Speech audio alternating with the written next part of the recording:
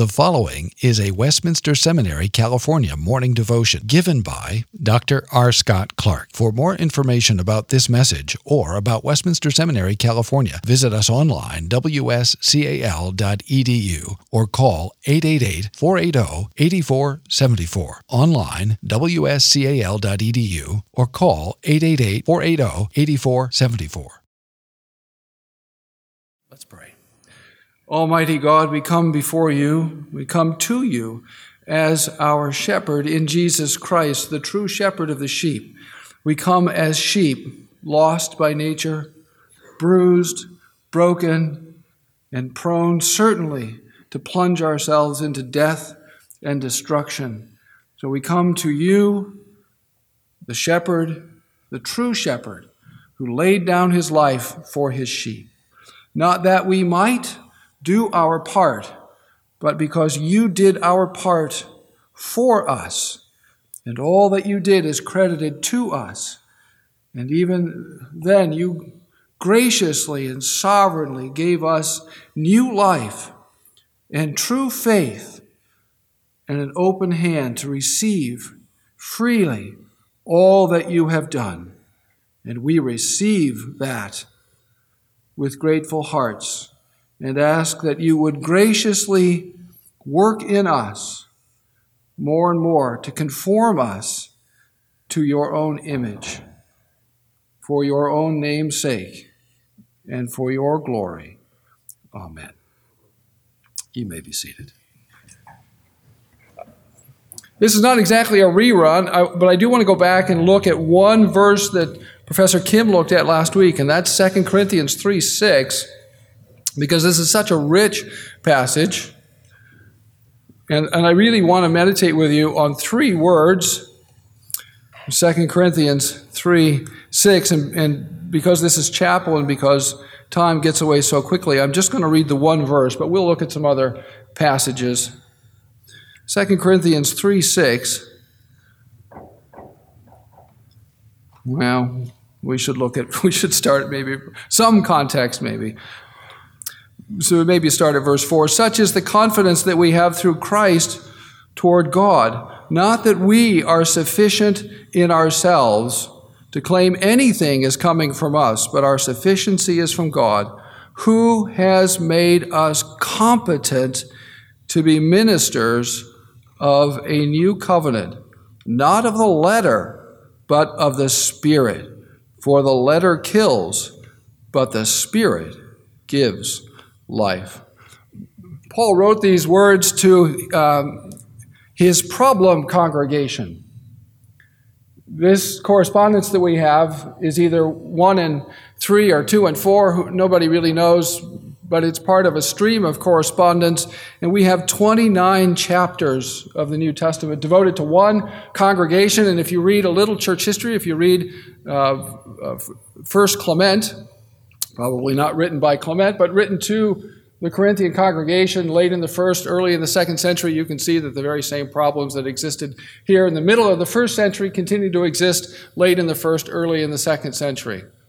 And he went on at great length about the problems they were facing: division, immorality, all those sorts of things. So please, as you're going into pastoral ministry, take the long view, because we're looking at a congregation that was struggling with the same things 50 or 60 years after they received the inspired word of God from the Apostle Paul. You think of anything would sort out a congregation. Sometimes people bring in seminary profs and they say, would you talk about this? I'm really having trouble. And we're supposed to go in and sort of like hired guns and fix everything with one message. The Apostle Paul wrote 29 chapters and it still didn't fix the Corinthian congregation. But they were still a congregation. Sanctification is slow, very slow, sometimes to us imperceptible, but God is gracious nonetheless. And he's defending the legitimacy of his ministry, which Professor Kim has already explained to you, so I won't dwell on that at all. But the three words on which I want to devote with you this morning are these: competent ministers, and then I guess the last one isn't a single word, but new covenant. Competent ministers and new covenant, because they were questioning his competency. You haven't done what you said you were going to do. We don't trust you. We don't think you're entirely reliable. We're not sure that you're competent. You're not really what we sort of expect an apostle to be. They had sort of maybe a Saul complex. You ever notice that? How people gravitate to tall people? As if there are no stupid tall people? No offense to tall people, but being tall is a qualification maybe to play power forward or center on a basketball team if you have some agility and you can catch the ball and pivot. Maybe it's a qualification for painting or clearing off cobwebs or something. But it's not an intrinsic qualification for ministry. So Paul has to defend his competency against people who are measuring competency by all the wrong standards. And he uses this very interesting word, hikanos. And of course, then there is this problem, as Paul himself notes, that he is, as he said in 1 Corinthians 15:9, he's already conceded to them, that he is inherently unworthy or incompetent because he was a persecutor of the church of God. And so this is a problem that we have in ministry. You take up this ministerial call, people lay hands on you, right? You go to seminary, you sit your exams, you sustain your exams, and the church approves of you through a process of evaluation and observation. And then away you go. It's not as if you're on your own now exactly, but you know in and of yourself that you're not competent to do what you've been called to do. You know, or you should know, or you shall know the greatness of your sin and misery, and you'll continue to learn the greatness of your sin and misery throughout your pastoral ministry, and you'll learn your own intrinsic, inherent incompetence for ministry. Who am I to tell people how sinful they are? Does that not make me the biggest hypocrite in the world? And it does, quite honestly, make a fellow want to blush sometimes, saying these things. Because you just hope that there are not cameras hidden in your home that are somehow, the footage of which is going to make it up on the internet. And tragically, it might well happen that way. Sometimes we just do it to ourselves voluntarily, don't we? Paul had asked, who is sufficient for these things already in 2 Corinthians 2:16? Indeed, who is sufficient? But he begins anyway to answer this question in verse 5 when he says that his sufficiency is not, I take it to mean, of himself, but our ministerial sufficiency, Paul says, is from God, who has made us competent to be ministers of a new covenant. And part of this difficulty comes from the language about the new covenant that the prophet Jeremiah uses. If you look at, if you can just listen, or you can look as you will, at Jeremiah 31, because we're going to get there, we might as well read it now. Jeremiah 31:31, behold, the days are coming, declares Yahweh, when I will make a new covenant with the house of Israel and the house of Judah, not like the covenant I made with their fathers on the day. Now mark this well, please. Mark this well, please. This is crucial. This is essential. You really have to pay attention to get this. You can't read this passage and just assume you know how it's going to turn out. This is not a blog post where you can read the first 7 words and then guess the rest of it. This is not Twitter. That I made with their fathers, when? On the day when I took them by the hand. When was that? To bring them out of the land of where? Egypt. All right, so you got to get that. What kind of covenant? My covenant that they broke. We'll come back to that, but I want you to notice that. It's a breakable covenant. Even though I was their husband, even though I was gracious, he says, declares Yahweh. That's his covenant-making name, Yahweh. But this is the covenant, and here's the problem that Paul's facing. that I will make with the house of Israel after those days, declares Yahweh. I will put my law within them, and I will write it on their hearts, and I will be their God, and they shall be my people. And no longer shall each one say to his neighbor, and each his brother, saying, know the Lord, or know Yahweh, for they shall all know me, from the least of them to the greatest, declares Yahweh. For I will forgive their iniquity, and I will remember their sin no longer.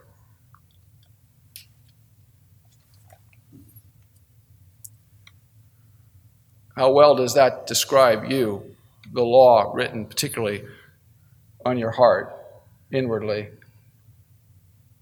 Is it fully realized in you?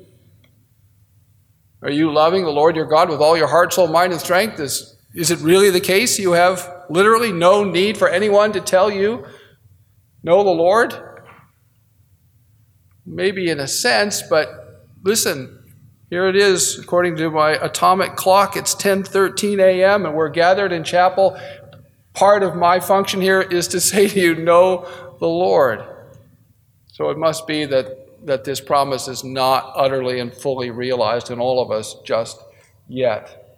Because that's in the nature of Old Covenant prophecy, isn't it?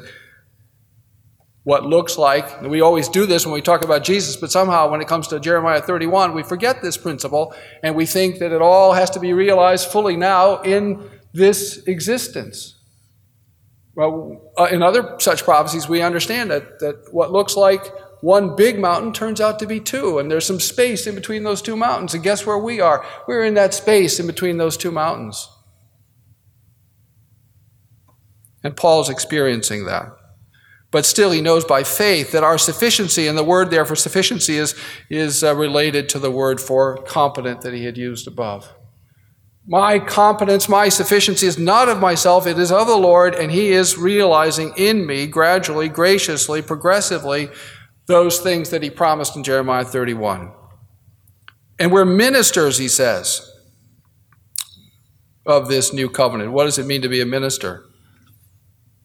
That's a word we need to probably use more than we do. We tend to speak about pastors or shepherds, and then when I was a student, we talked about ranchers, and the metaphors just got, and then CEOs. I love that one. CEO. I'm not really a pastor. I'm a CEO. I'm sort of overseeing things. You see, I don't know why Jimmy Stewart shows up, but Jesus was not a CEO. Jesus was a servant who came not to be served, but to serve, and to give his life a ransom for many. That's a servant. A minister is a servant. A minister is not somebody who overlooks things. A minister is somebody who is in the hospital with people while they're hacking up whatever it is they're hacking up. Minister is in his people's houses and apartments. He's praying with them and being with them and catechizing children. That's a minister. According to Jesus, to serve him, if you just go back 2 verses from where I just quoted from Mark 10:45, to serve him, to be a servant, is fundamentally to die. The rancher metaphor, the CEO analogy, none of those really involve death. They are more about glory than they are about the cross. And so it's perhaps important to remind ourselves that Jesus said, the greatest among you shall be your servant. And writing in a fiat doesn't count as service. I had a fiat, not that big a deal. I wrote a fiat. That doesn't make me the servus servorum Dei, the servant of the servants of God. You can ride in a fiat, and if you go back home to a gold throne, that doesn't count.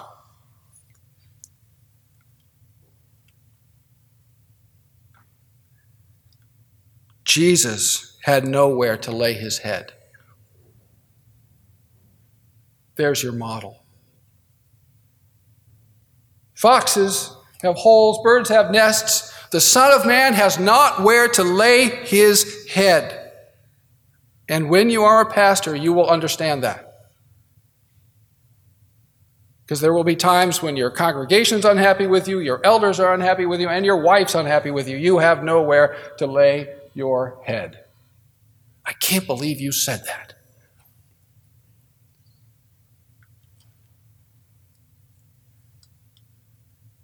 Ministry is, by definition, is giving yourself to the other. And that other, let's be clear about that, is Christ and his church.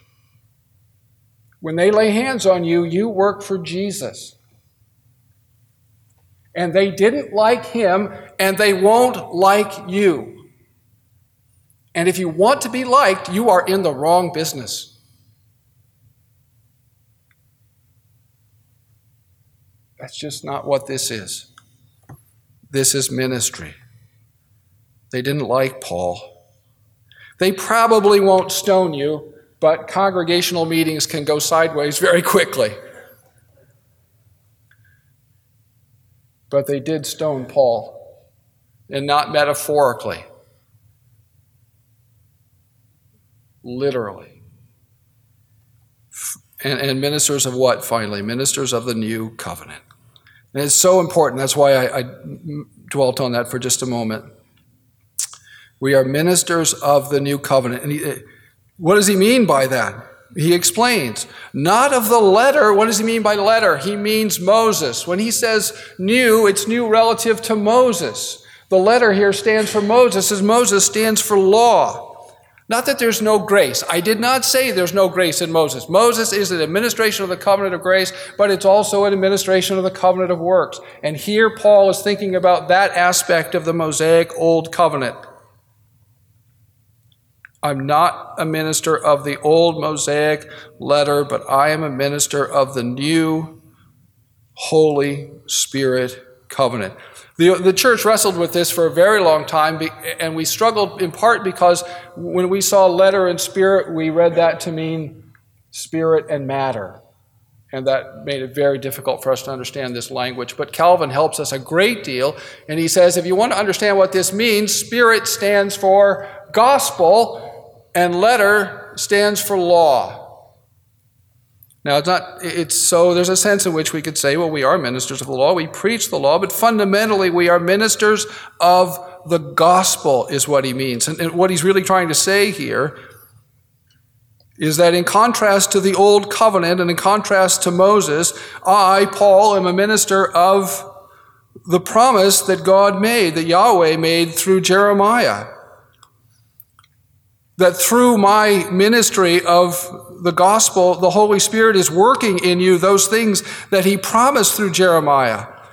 And that in contrast to the 613 commandments, many of which had to do with our outward life, the Holy Spirit is transforming us internally through the gospel.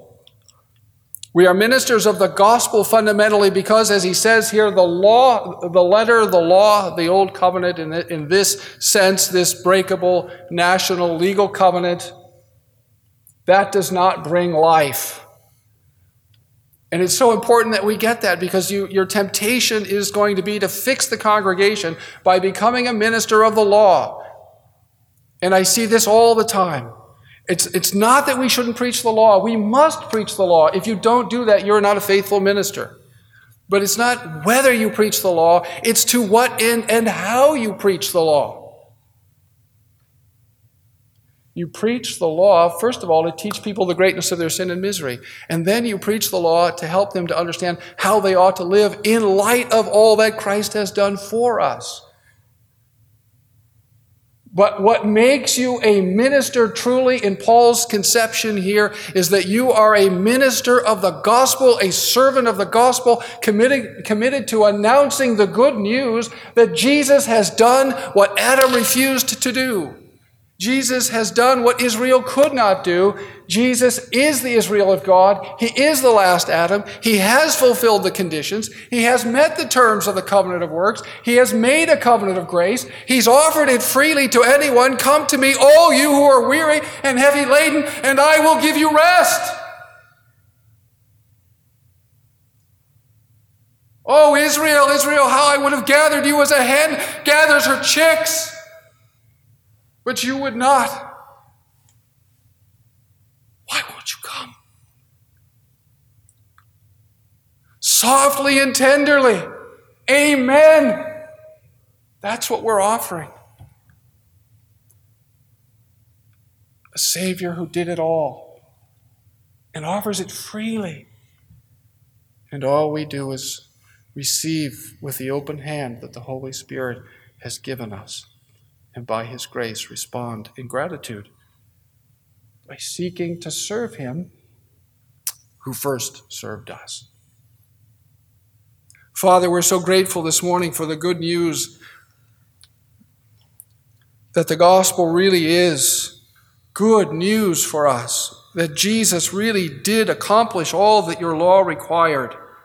He really did meet the terms of the covenant and has made with us an unbreakable covenant that we ourselves cannot break because it is a covenant of grace and not a covenant of works.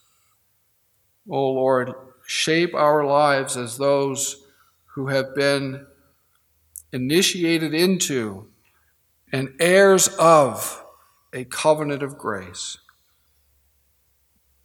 Hear our prayer for Jesus' sake. For the sake of the servant. Amen.